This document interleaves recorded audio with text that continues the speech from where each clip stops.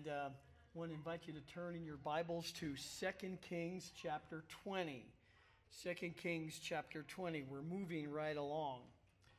Now this evening we're going to talk about Hezekiah.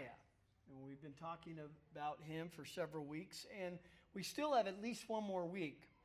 But tonight we're going to talk about, toward the end, we're going to talk about Hezekiah's healing. So if someone were to ask you the question of who was it in the Bible that prayed and the Lord gave him 15 more years to live, that was Hezekiah, and we're in that section. But before we get to that section, we really kind of went through rather quickly the end of chapter 19. So I want to go back and go through some of those things and pick up some of the details. But before we begin, I want to have a word of prayer. So let's go to the Lord in prayer. Our gracious Heavenly Father, we thank you for your word and how good is your word. It not only, Father, tells us about you, but it tells us about us. It tells us the truth of salvation. It tells us the truth that once we are believers, Lord, how to live for you. And all of these things, even in the Old Testament, are examples for us. Give us wisdom, Lord, and the power to apply all these things to live a life that is pleasing to you. And we'll thank you for it in Jesus' name. Amen. Well, I did want to do one thing before we get started in our study of 2 Kings. And it's not going to go very long, but as we all know about the fighting going on in Israel and being attacked by Hamas, I'm not going to go into this. I'm not doing any politics. But I did want to look at Gaza in 1st and 2nd Kings. Now, there's not a lot of references to Gaza, but I thought I would at least take a look at that. So as we go on then, we see where Gaza is located. There's Israel. Israel is really only as big as the state of New Jersey, which is not very big at all. You see Gaza there, and it's about 50 miles south west of Jerusalem. It is mentioned in the Bible. It's mentioned numerous places in numerous books, but I just want to really keep this. Well, did we see any mention of Gaza in 1st and 2nd Kings? And the answer is yes. So if you'll turn in your Bibles to 1 Kings chapter 4, verse 24, we'll see a reference to Gaza in regard to Solomon's kingdom, how big his kingdom was. And over the course of time with these divided kingdoms, we do see other nations coming in and taking some of that land away from them. But in 1 Kings chapter 4, verse 24, it says, "For he had dominion," that's Solomon, "over everything west of the river, from Tipsah even to Gaza, over all the kings west of the river, and he had peace on all sides around about him." Now, Tipsah is very much north. In fact, it's much norther than we see in this map here. It's up by the Euphrates. So he had all the way from the Euphrates, and it says he had all the way down to Gaza, and that would probably include south of Gaza. And of course, now the land that's much south of Gaza is Israel's, but it's called the Negev, and it's mostly desert. Well, the real reason that made me think about Gaza was because it was just 2 chapters in 2 Kings and about Hezekiah that we read about Gaza. In 2 Kings chapter 18, verse 8, in talking about the exploits of Hezekiah, this is what it says in verse 8. 2 Kings 18:8. "He defeated the Philistines as far as Gaza and its territory, from watchtower to fortified city." So let me zoom in here on Gaza. But anyway, Hezekiah had recovered that territory and he had defeated the Philistines. So one thing I want to point out here as we get in a little closer, we see the Gaza Strip. You see Gaza and the Gaza Strip. It is a strip. It is not very big. It's about 25 miles long and only about 7 miles wide in certain places. That's the area that we're talking about, that this military campaign is now taking part in. This was the area of the Philistines, and it was even north. You can see Ascalon and also Ashdod. That was part of the Philistines. In fact, I'll zoom in a little bit more. So you see Gaza, then Ashkelon. And by the way, Ashkelon received some of the missiles, if you remember hearing that. Ashdod. And then you see Ekron and Goth. And those are on either side of Bet Shemesh. So those are some of the lands and cities that identify with the Philistines in Gaza. But Gaza is really what this is all about. Now, one of the things that I want to say is, what's so important about Gaza?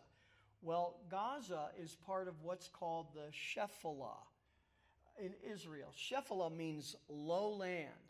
It's not in the mountainous areas, but it's in the lowlands where it's agriculture, it's green, it's really good. It's a great place. Israel is not all desert. And you could see down there where I have Gaza and the Gaza Strip. And so it is a piece of land that is very much desired by all, and it was given to the Philistines. It was given to the Palestinians some time ago. And of course there is a lot of problem with the Palestinians being so close, because as soon as they got the Gaza Strip, they said, death to Israel. One of the things that I wanted to say too is when I was over in Israel, we stayed one night in a kibbutz. And you may not be familiar with what a kibbutz is. And by the way, not the kibbutz that I stayed at, but a kibbutz like it is where the Hamas had come in, and they had just killed many. They had taken many as hostages. But I just thought I'd show you some pictures of what a kibbutz is. It's just a community. It's a commune and a community. And they don't all live in one house. Some of them are just very separate little houses.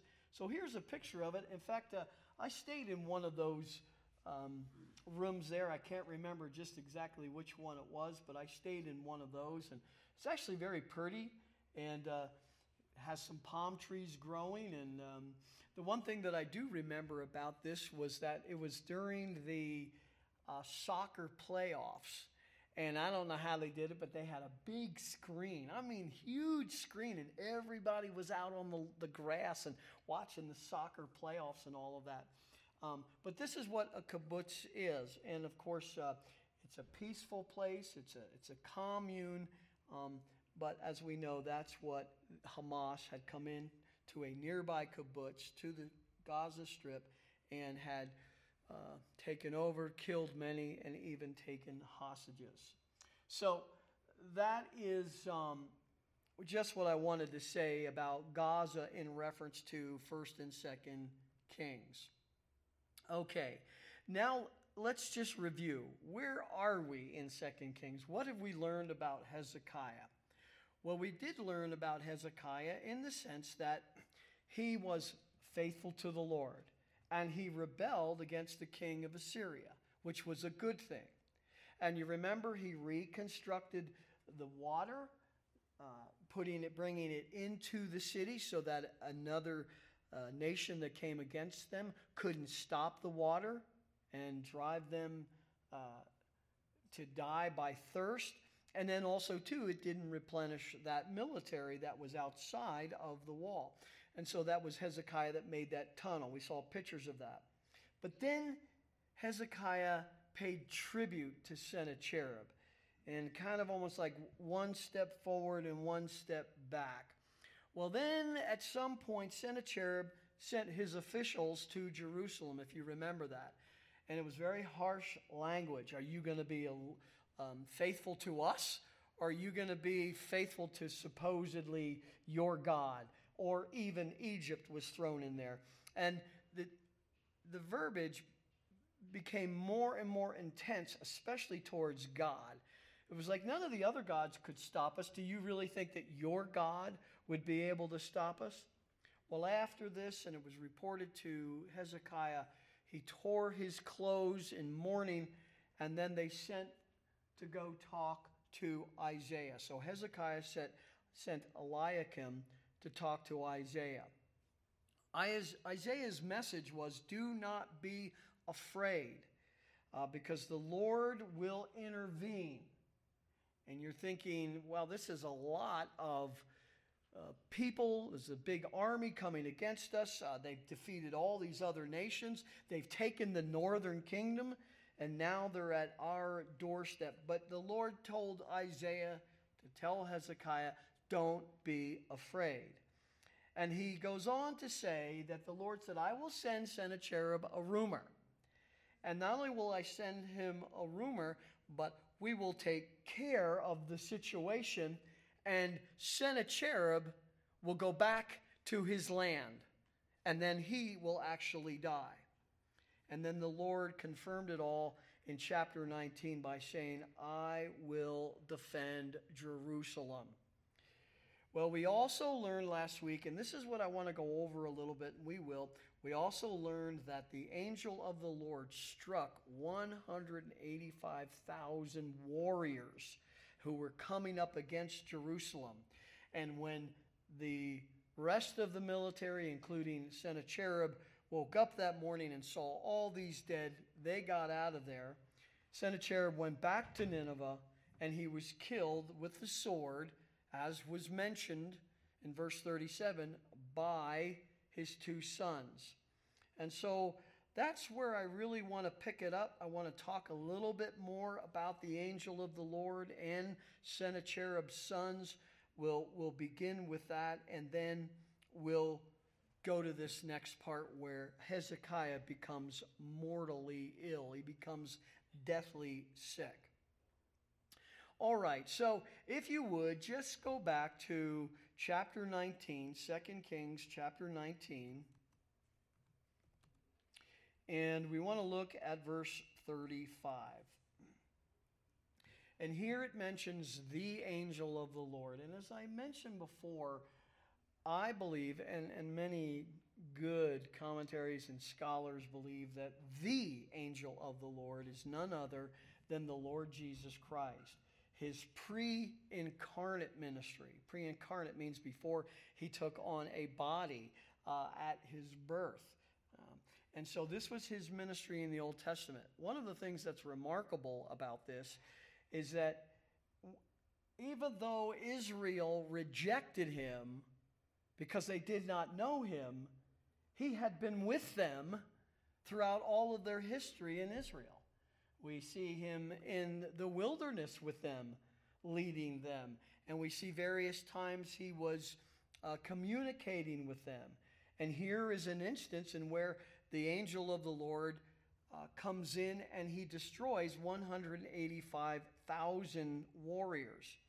Now, why would we say he's the angel of the Lord? Well, for one reason, it's very clear that whoever this is, he's divine. And that only gives you three choices. You can't say the angels, but it's either God the Father, God the Son, or God the Holy Spirit. And in Genesis chapter 16, verse 13, if you'll turn there, Genesis 16:13 is one of the passages that we derive the fact that he, the angel of the Lord, was deity, divine, God, is when he was appearing and talking to Hagar, Sarah's handmaid, and tells her to go back and prophesies to her what's going to happen. She's with child. And then in verse 13, she says this. She called the name of the Lord who spoke to her, "You are a God who sees." For she said, "Have I even remained alive after seeing him?" So she knew, not that he was an angel, but that he was a divine person. A divine person. We see various other places in the scriptures where the angel of the Lord speaks to Israel and says, I brought you out of Egypt. No, God brought them out of Egypt. Is that a contradiction? No, it's not. It's not a contradiction because the second person of the Godhead, the Lord Jesus Christ, is deity. And so he did bring them out as well as the Father. And so we know that he's divine. But what if he is just God? What if there are no members of the Trinity? Well, then there's an awful lot of scripture that we have to rethink. One of them being the baptism of Jesus. As we said on the Sunday, by the way, we've started the study of the Holy Spirit on Sunday mornings, adult Sunday school. So I really would encourage you to come on out to that. It's a great study, and it's biblical. And the Holy Spirit is a subject that many don't understand who he is. And so we're going to go over that. We're going to go over his ministries. Anyway, the baptism was when Jesus was in the water. The Holy Spirit came down like a dove and lighted upon him. And then the voice of the Father spoke from heaven. Now, that shows the Trinity. 3 persons, yet one God. I know. I know. He's in essence one God, but he subsists in 3 persons. Those are true facts. I don't know how that works. I just believe it, and I believe it in simplicity. But there are those who believe that no, it's just one. It's a oneness. So it's one God who wears 3 hats. What does that mean? Well, okay, take me for instance. All right, so I wear one hat that's a pastor hat. I wear another hat that's a husband hat. And then I wear another one that's a grandfather hat. But I'm still the same person. That's not the Trinity. And if you apply that to the baptism of Jesus, you can only end up saying, well, this is divine ventriloquism. Because we hear the voice say, this is my beloved Son. Well, it is not ventriloquism. It is the Trinity. Well, then, how do we know that the angel of the Lord is separate? Well, in Zechariah chapter 1, verses 12 and 13, it says, Then the angel of the Lord said, O Lord of hosts, how long will you have no compassion for Jerusalem and the cities of Judah? And the Lord answered the angel who was speaking with me with gracious words. So there you have the Father talking with, I believe, the Son, who has a ministry of the angel of the Lord. Well, he has various ministries, the angel of the Lord. Sometimes he reveals God's will. Sometimes he leads and guides. In fact, when it talks about Israel being in the wilderness, being led by the cloud during the day and a pillar of fire by night, every time the pillar moved, it says the angel of the Lord moved. And every time the angel of the Lord moved in the pillar moved. And so we see his various ministries, but there is a ministry of the angel of the Lord to carry out judgment. And here is one of them where he destroyed 185,000 warriors. In 2 Samuel, we don't have to turn there, but there was another instance. It says, when the angel stretched out his hand toward Jerusalem to destroy it, this is when David numbered the people in Jerusalem. And he did not do that in the right way. And the Lord was going to destroy Jerusalem and sent the angel of the Lord. And it says the Lord relented from calamity and said to the angel who was about to destroy the people, it is enough, relax your hand. And it says, and the angel of the Lord was by the threshing floor. So anyway, we see that he's divine. We see that he is separate, as you would imagine, the separate members of the Trinity. And he has various ministries, and one of the ministries was judgment, carrying out judgment. And here we see that. Well, when Sennacherib wakes up and some of the others, and they see 185,000 warriors slain, they're out of there. And one such commentary says Sennacherib probably recognized this as a supernatural event. In any case, he concluded he should return to Nineveh, where he stayed for some time. So that was interesting to me. I guess at that point I was thinking, he was thinking that maybe it was Egypt came up and did that. Well, it's a possibility. He should have recognized it as the hand of the Lord. But I found another comment about it, and it goes along with the Egyptian legend. And here's what that says. The proposal has been advanced that a plague carried by rodents was what struck down the invaders. This is based on an Egyptian legend. Oh, well then it must be true, which does confirm the general fact of a miraculous deliverance. However, this says that it owed its victory to field mice and ate up the Assyrians' weapons. Wow. Anyway, at this point, it very well could have been that Sennacherib recognized this as judgment from the Lord. Very possible. Or he may have thought it was from Egypt. But at this point, he goes back and he stays there for a time. There's some other things that happen with Hezekiah. There's a little uncertainty in the chronology. You'll see that. But there's a little uncertainty. But one thing that will happen after a period is he will be killed by his two sons. Nice sons. Well, we were just talking in our worship service about those who were sinners. The law shows there were sinners, and there were father killers, mother killers. Well, that was all over the Old Testament. So, some 20 years later, two of Sennacherib's own sons assassinated him and successfully escaped to Urartu. But another son, Esarhaddon, succeeded Sennacherib as king. So I was just curious about that. I mean, sometimes you don't see anything else about a particular person in the Bible, but you're still wondering about him. Well, that's what happened to me. And so I found it in one of the Bible dictionaries, it talked about Esarhaddon. He was the successor of Sennacherib. He was his son. And nothing further is recorded of him in Scripture, except that he settled certain colonists in Samaria.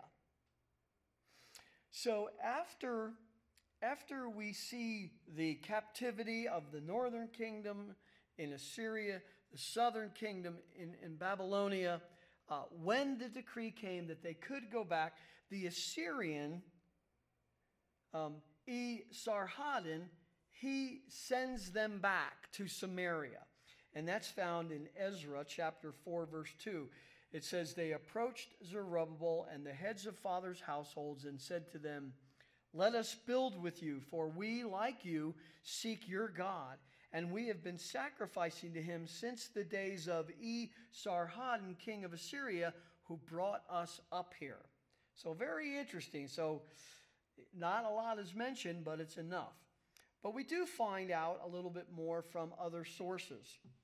He built many temples and palaces, and the most magnificent of which was the southwest palace at Nimrud.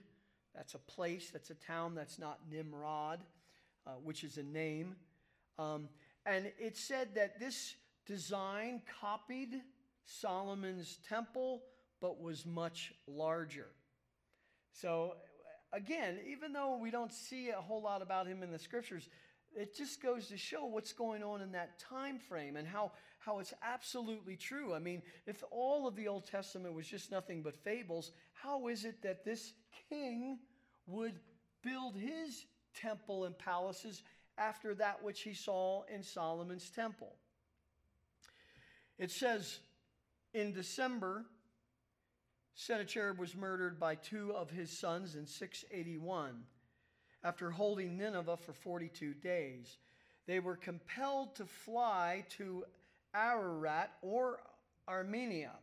Their brother Esarhaddon, who had been engaged in a campaign against Armenia, led his army against them. He was out for blood for his two brothers.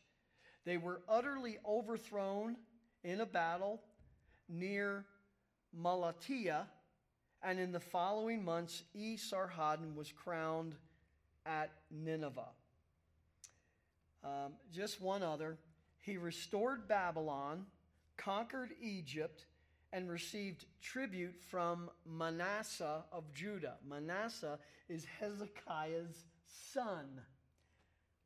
He died in October 668 while on the march to suppress an Egyptian revolt. And anyway, just very, very interesting. So sometimes extra biblical sources, although it's not inspired and we don't know that it's always exactly true, here it undergirds exactly what we find out in the context of the Bible. This is historical documents that bonifies the Bible. Okay, so at this point, there's 2 verses in the book of 2 Chronicles that I think are worthy of our attention. So you can either turn there or you can just wait and I'll read it. So 2 Chronicles 32:22. So like I said, sometimes it's a little bit like a jigsaw puzzle. Or 2 Kings will give details that 2 Chronicles doesn't, and sometimes vice versa. Only now we have Isaiah in the mix. And not so much this week, but next week for sure, we're going to see something that Isaiah has about Hezekiah that neither 2 Kings nor 2 Chronicles has. All right, so in 2 Chronicles chapter 32, which we've been following along, chapter 32, verse 22, it says, and it puts a recap on all of this. So the Lord saved Hezekiah and the inhabitants of Jerusalem from the hand of Sennacherib, the king of Assyria, and from the hand of all others, and guided them on all sides. So this was this miraculous intervention by the Lord, by the angel of the Lord. And there's something interesting. I read this comment today, and I thought it was very good. They're ranking this miracle right underneath the miracle of the Red Sea. It says this: the events rank, in fact, with Israel's crossing of the Red Sea as one of the 2 greatest examples of the Lord's intervention to save his people. So the Red Sea was really the big one, and it keeps being referred to in the Old Testament as God's great deliverance. Well, it wasn't God's only great deliverance. The other one happened under the reign of Hezekiah against the Assyrian king. And then in verse 32, it fills in a little bit of the gap. It says, this is verse 23, chapter 32. And many were bringing gifts to the Lord at Jerusalem and choice presents to Hezekiah, king of Judah, so that he was exalted in the sight of all nations thereafter. So the nations took this as a divine intervention because the nations were coming to Jerusalem, giving the Lord gifts and giving Hezekiah gifts, and he was being exalted, and there was nobody messing with him after that, per se. So this is the kind of like the fill-in of Hezekiah's life until we come to chapter 20. We're now in chapter 20 of 2 Kings. And here we find that he becomes deathly sick or mortally ill. In those days, verse 1, Hezekiah became mortally ill. And Isaiah, the prophet, the son of Amoz, came to him and said to him, "Thus says the Lord." Let's stop there a moment. I'll always stop when we come to that phrase, "Thus says the Lord." Prophet wasn't speaking for himself. Prophet wasn't saying, what do they need to hear? The Lord gave him this message. And what was the message? Hezekiah, set your house in order, for you shall die and not live. Let me just stop there for a moment. So we all probably know individuals at one time or another that the doctor comes in and says, you don't have long to live. And one of the bedside manners is for a doctor to say, well, it's time for you to set your affairs in order, which is a good thing. I mean, it's a good thing that he's telling them. It's not a good thing if a doctor keeps that from a person, because there may be things that the Lord wants that person to get right in their life. Maybe that person doesn't even know Christ, and that'll be the very message that'll bring that person to Christ before he leaves this world. But they are difficult words to hear. And so you shall die and you shall not live. Well, at this point, Hezekiah is going to live up to his reputation that he's going to do what's right. He doesn't always do what's right. And it says this in verse 2, "Then he turned his face to the wall." Now, let me just stop there. Now, the next two words says, "and prayed." Okay, so that's where I'm going. But it says he turned his face to the wall. He didn't turn his face to the wall like Ahab did. You remember what Ahab did? He was pouting. And this grown man who was the king got on his bed in fetal position and was crying and looking at the wall until Jezebel comes in and says, "Will you knock it off and act like a man and act like a king?" That's not what Hezekiah did, nor was Hezekiah dejected. But we see here he turned to the wall and prayed to the Lord. In other words, he probably was too sick to get up out of bed and go into a private place to pray. So he turned his back on all that were there, including Isaiah, and he prayed. Why was Hezekiah one of the better kings? Because he was a king that prayed. He followed after David's example. So we now get to the prayer. And it's always good, as I said before, every time we come to a prayer, someone's prayer in the Bible, I said, this is a great thing, a great study. And in fact, that's a wonderful study. If you don't know what to do for devotions, go through the prayers of the Bible that people have prayed and look at the components of it, look at their heart, look at the intensity, and it's sure to move us in our prayer life. And this is what he said. "Remember now, O Lord, I beseech you, how I have walked before you in truth and with a whole heart, and have done what is good in your sight." And Hezekiah wept bitterly. Well, I suppose we could look at this and he's crying out to the Lord, and he's using his own righteousness to base this prayer upon, and then he cried. But I do think that there is more involved in this, especially as we go on. I think we'll see even more clues. The first thing I want to point out in this prayer is that he does not ask for longer life. He does not ask for that. Now, maybe that was part of his intent. Maybe you want to read into that. I'm not opposed to that. But he doesn't ask for that. He just gives his integrity that he walked before the Lord. And what does that mean? Well, some have said, you know what? Here he is, the king, over the Lord's people. In fact, the Lord is even going to call him, Hezekiah, the leader of my people. So maybe that's what he's really thinking about. He's not thinking about himself and his piety and his self-righteousness. He's thinking about that I have obeyed you and I have taken care of your people. And maybe now he's wondering what's going to happen after I'm gone. Number one, his son Manasseh is too young.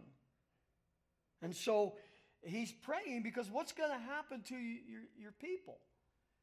Secondly, it very well could be. It depends on when this all happened. When Sennacherib went back to Nineveh, the report is that it was like 20 years before he was killed by his son. So where this takes place, we're not 100% sure.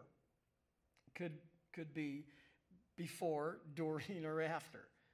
But one of the things that someone said is he could have been weeping bitterly thinking about this because maybe now Sennacherib is going to say, aha, you see, the Lord, his God, didn't deliver him. Sure, he delivered him there in that little escapade of 185,000 warriors dying, being destroyed, but God didn't take care of him. So maybe that was on his mind as well. When we interpret the Bible, two things. We have to be careful that we don't make it say what it doesn't say. And as Augustine said, when the Bible speaks, we should speak. When the Bible doesn't speak, we shouldn't speak. However, I still think there's a little bit of a license to speculate in a good way. But when we do that, do not take today and put it back into that time. In other words, today we would expect someone to pray like that. You know, if someone is in prison, a believer is in prison, it could be thought, well, what are they going to do? They're going to say, get me a lawyer, get me out of here. And yet that's not what happened in the Bible with the Apostle Paul. The Apostle Paul wasn't doing that at all. Now, he prayed for sure, but it was for God's will to be accomplished. So these people were people of integrity, Paul and I believe Hezekiah. So it's not necessarily that he was crying because it was the end, but he was thinking more of God's people. And we're going to find out that that's exactly why God answered his prayer. And God answered his prayer immediately and favorably. Let's look at verses 4 and 5. It says, before Isaiah had gone out of the middle court, hadn't even gone away, the word of the Lord came to him saying, now we know it's going to be favorable. But the idea is there's something good about this prayer that caused God to answer immediately and then comfort Hezekiah immediately and let him know that it's favorable. And what is it that he was to say and do? He said, return and say to Hezekiah, the leader of my people. Now, of course, that's how God would view every king and hold that king responsible. So when they didn't lead the people right, he held them accountable. But it very well could be that that's what Hezekiah was thinking. Doesn't say that. I don't want to go beyond that, but it's a possibility. Thus says the Lord, the God of your father David, I have heard your prayer. Well, if it wasn't a good prayer, he could have said, well, I heard it, but I'm not going to do anything about it. Or, nope, not listening. I heard your prayer. I have seen your tears. He's seen his heart. And now we are thinking about someone like David, who was a man after God's own heart. It says, behold, I will heal you. On the third day you shall go up to the house of the Lord. So it was immediate, and he stopped Isaiah before Isaiah left the court, and he said, go back. And so there was something about that prayer that did move God, both the prayer and the heart with the tears. And so that suggests that it was a good prayer with not selfish requests, but God honoring and putting God's people first requests. Now, what about the temple and the third day? That's very interesting. Hezekiah would be healed, and he would go to the temple on the third day. So what does that mean? Well, one of the things it could mean is that he will be better and well enough to go to the temple on the third day. So he'll be well enough. So he's going to be healed. And whether he's healed immediately or it takes 3 days, that's something to figure out. But we also find out it could have been his custom to make frequent visits to the temple, the house of the Lord. And it was also, someone said, it's also a reminder, Hezekiah, do you realize you were just healed? Would you not give thanks to the Lord? And this is an important application. We do pray, and we pray a lot, and we have a prayer chain, and God answers prayer. Do we take the time to thank him when he does answer prayer, and answer in such a great way as he has done so many times here at Grace Bible Church? So let's make sure we thank him as well. But anyway, he was told to go there on the third day. But he's not done. Verse 6, Isaiah says to him, speaking for the Lord, I will add 15 years to your life. So again, technically, Hezekiah didn't ask for more years. But perhaps it was something on his mind, thinking, my son is too young. Sennacherib could boast that he was able to defeat our God. And so it'd be great to have more time. It says, I will add 15 years to your life. And then it says, I will deliver you and this city from the hand of the king of Assyria. And I will defend this city for my own sake and for my servant David's sake. Now, that verse makes us wonder about the chronology of all this. Some have said, okay, this was before Sennacherib came and the 185,000 were destroyed by the angel of the Lord. Maybe. It also could be that happened, but perhaps there was always the fear that sooner or later Sennacherib was coming back because he lived for another 20 years. So I don't know for sure, but anyway, it doesn't matter. When God says to you, I will defend this city for my own sake and for David's sake, it will be done. Well, we come then to this last part, verse 7 of this section, and it says, Then Isaiah said, Take a cake of figs. And they took it and laid it on the boil, and he recovered. So what was wrong with him was some sort of boil or boils, and it was going to kill him. He was mortally ill. And these cakes, or kind of like a paste of figs, was going to heal it. Doing a little research, that was the medicinal diagnosis and plan for those who had boils. And so the question would be then, well, did the Lord heal him, or did the figs heal him? The answer could be A, the Lord healed him, and the answer could be both. The Lord healed him miraculously and through natural means. And we'll discuss that at the end of this. So someone writes this.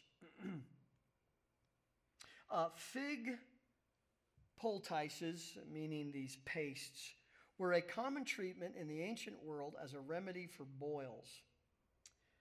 And then on another note, in accordance with those orders, this paste of figs was mixed and applied to Hezekiah's ulcerated sore. Maybe it was an open sore. Maybe he was getting infected. Maybe things were starting to shut down. And he recovered. Although God chose to work through the accepted medical standards of the day, it is certain that ultimately the healing was effected by the divine word. And isn't that true?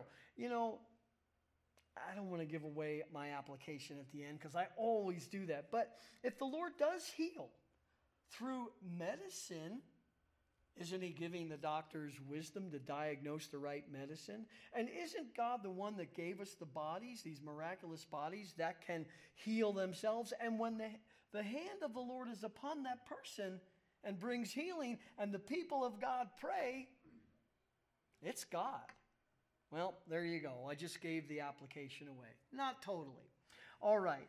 So he is now healed, and he's getting 15 years more to his life. Well, spoiler alert. Close your ears if you don't want to hear this. So he has 15 more years, but those 15 more years aren't necessarily the most blessed.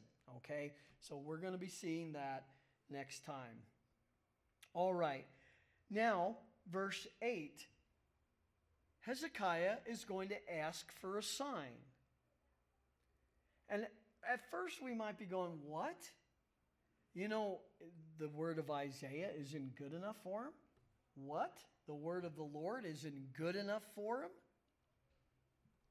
Well, I believe he asks for a sign because there was a king before him by the name of Ahaz who didn't want anything to do with the sign. And the Lord had to give him a sign, and it didn't look too good on that king. And so maybe these kings now who are following the Lord figured that the Lord gives a sign with his confirmation. And that's what we're going to see. Verse 8. Now Hezekiah said to Isaiah, what will be the sign that the Lord will heal me, and that I shall go to the house of the Lord the third day? And I'm not saying it wasn't going through his mind, man, I am in bad shape. But when the Lord gives you that promise, it is a promise. Verse 9, Isaiah said, this shall be the sign to you from the Lord. So he's going to get a sign. So it's okay. The Lord's not going to rebuke him for asking for a sign. That the Lord will do the thing that he has spoken. Shall the shadow from the sun, shadow, go forward 10 steps or go back 10 steps? Well, isn't that interesting? Look at verse 10. So Hezekiah answered, it's an easy thing for the shadow to decline 10 steps.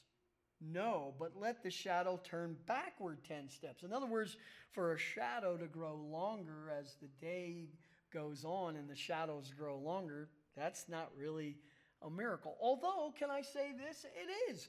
The very fact that every day we see the sun, and every day the sun provides warmth and light for us, that is a miracle. It just happens every day. And of course, science has made that very mundane. But, you know, all of these things are miracles, because there's a day coming when this earth and the heavens and the earth will be destroyed. And God will create a new heaven and a new earth. So he's the one who's holding it together by the word of his mouth. And beloved, that is a miracle. We just don't really call it miracles.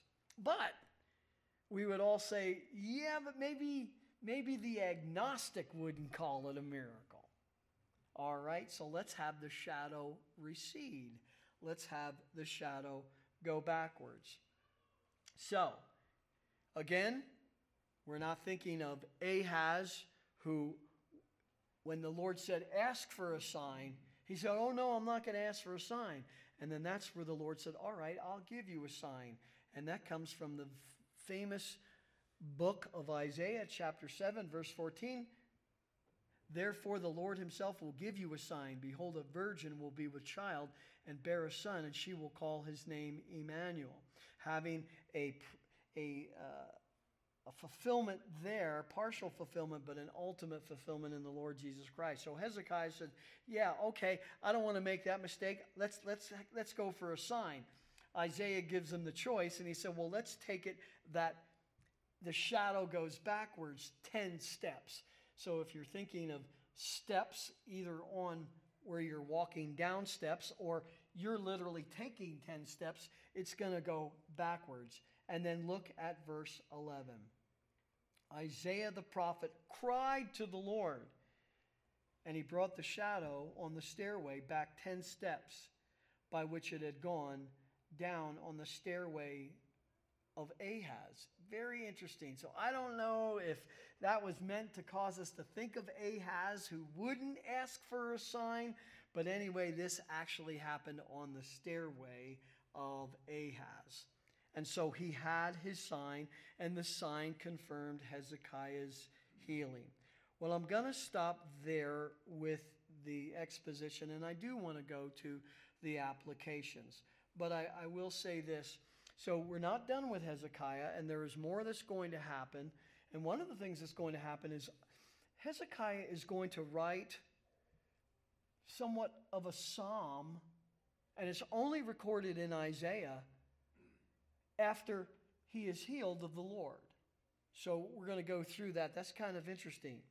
It emphasizes how we should thank the Lord when we pray and when he answers.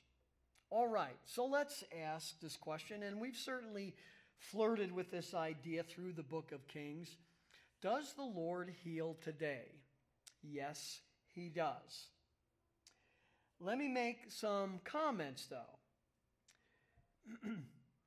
God heals if it is his will to heal in a particular situation. There is no guarantee that God will heal, and God will have accomplished his perfect will whether he heals or not heals. And one of the things that's just very offensive, and we've talked about this, is that there is a group out there, a name it and claim it, and they say you have to command the Lord to do it. Let me tell you, you don't command the Lord to do anything. And that right there shows us that their theology is faulty. You don't command the sovereign God. Well, but how does this help us with healing? Well, if it's his will, he will heal. If it's not his will, he will not heal. And let's turn to John 11. We may have looked at this before, but this is so good. So even in regard to Jesus' answer about some of these things, we come to John chapter 11. And Jesus is talking about sickness and what could happen, and even if there is death. So this is John 11, verse 4, in the context of Lazarus. It says, "But when Jesus heard this, he said, 'This sickness is not to end in death, but for the glory of God, that the Son of God may be glorified by it.'" So in other words, sometimes death, in the case of Jesus and his miracles to raise one from the dead, was to glorify. That was God's will, for him to die so that Jesus would raise him from the dead. Other times, the Lord's will is for someone to go home.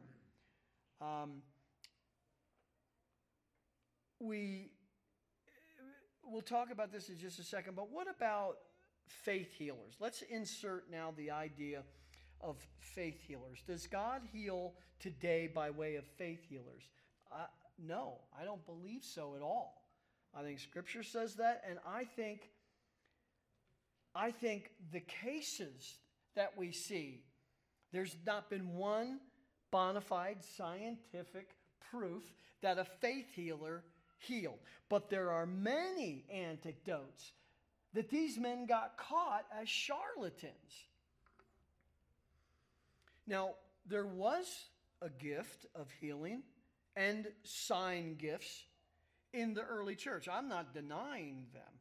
But in this particular day and age, these sign gifts, I don't believe, are here anymore. I don't believe that they're needed anymore. Why would they have been needed in the first century? Well, the Scriptures had not been put together. So if these healings were going to confirm the truth of God, okay, I get it. But what confirms the truth of God now? The Scriptures. And also, too, we see the apostles doing some of the healing, and this was to confirm their apostolic authority. It was bona fide healing, and it was a miracle, a divine miracle that God did through them. And it says, can you do this? Well, if you can't do this, but he can do this, he must be my chosen spokesman. And the idea of the miracle was to get everybody's attention. For what? Now listen to the word of the Lord. Now listen to the message of the Lord. Now, again, so we don't see any instances.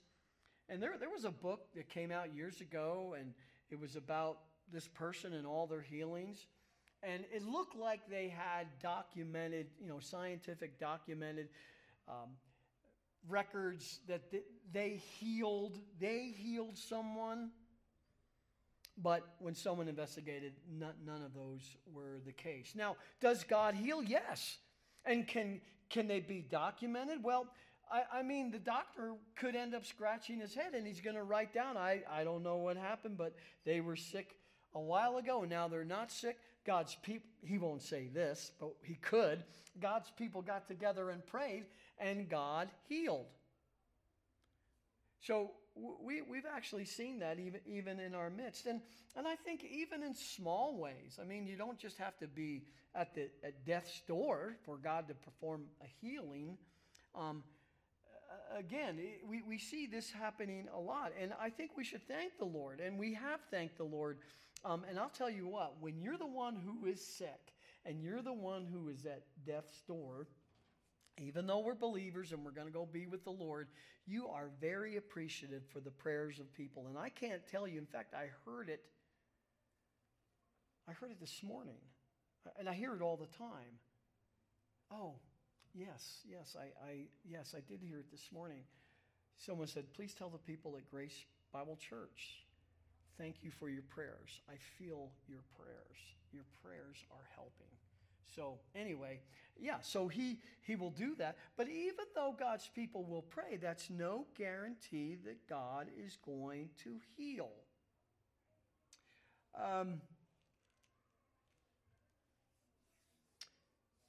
There's no guarantee. It all depends on what God's will is. Must God's healing come about without the aid of medicine? No. God is sovereign and powerful to heal outright or through natural means. Either way, healing is a miracle. Just because it appears mundane does not mean that healing is not a miracle. Can we ask for the health and or longer life for a person? Yes, you can ask. It is permissible for you to ask, but whether it happens or not, that all depends on the Lord. And I will say there is just looking at my experience, someone has cancer, they're at death's door. The majority of the time, it's easy for all of us to see, no, it's just a matter of time. God can raise them up, and we've seen him raise them up, but most of the time, it's an indication that this person's time is coming to an end. Their work for the Lord is coming to an end. But, beloved, now we hate to see them go. We hate to say goodbye. But, beloved, it's not going from bad to worse. It could be God's will for a believer to go home with the Lord because that is much better. That's what it says in Philippians. When Paul is trying to figure out, talking to the Philippians, whether he should stay or whether he should go, he says, but I am hard pressed from both directions, having the desire, he says earlier, to minister to you, but having the desire to depart and be with Christ, for that is very much better. You better believe it is. You better believe it is. So, we can ask for health and we can ask for a longer life. And, I would say in the last couple of years, I have asked for God's healing. If there's a situation, I've asked for God's healings. You're kind of afraid to do that because maybe somebody thinks you're being charismatic because you're praying for a healing. No, I thought that's ridiculous. No, you can pray for a healing. And if God is so merciful and will do so, he could intervene. But he has his will. And that's what he's going to carry out. And that's what we want anyway. And we need to be willing to accept his will. By the way, just some of those anecdotes by these faith healers. One involved Benny Hinn Ministries, and you probably all heard of this, but years ago, the family of an elderly Oklahoma woman said that she died after she broke her hip at one of his faith healing services. Well, I guess it's possible to break your hip at a faith healing service, but I can't imagine how it is that you walk out of there with a broken hip at a faith healing service. And here's where it starts to get a little sticky. By the way, the family filed a $5 million lawsuit against this television evangelist who ran the service. However, the officials and leaders of the church said they denied the charges by the family because the woman had denied medical attention. And your point is, you're at a faith healing service. I don't know what went on in that conversation, but if it's a true bona fide faith healing service, first thing ought to happen is the faith healer should take his glasses off, and then he should be able to heal that person if it is a true bona fide faith healing service. And of course, it was not, and we hear many of those things. But does God heal? Yes, God does heal today. And even if no one prays, and it's His will, He can heal. But we see it mostly in our circle as God's people getting together and praying for healing. And, we saw a lot of those things this past few years with COVID coming in. Man, we had some people that were really at the threshold of death. And the Lord heard our prayers, and they were given a second chance. So anyway, this is what we find out from Hezekiah. And the Lord is intervened, and the Lord intervenes in our lives as well, but He will bring about His will. Let's pray. Father, thank you for the demonstration of your power in the Old Testament. It ought to be giving us strength and knowing that you are in control, even of the things that we see over in Israel at the moment, Lord. You are in control. And Father, we thank you that you are in control, and yet even though you are in control, we have the privilege of asking. If it is according to your will, we will have the answers to that prayer. But Father, we thank you that we can apply these things to our own lives and our own theology and keeping it right into the biblical boundaries. And we'll thank you, Father, for this. In Jesus' name, amen. All right, any thoughts or comments? It's an area ripe with questions and controversy. But any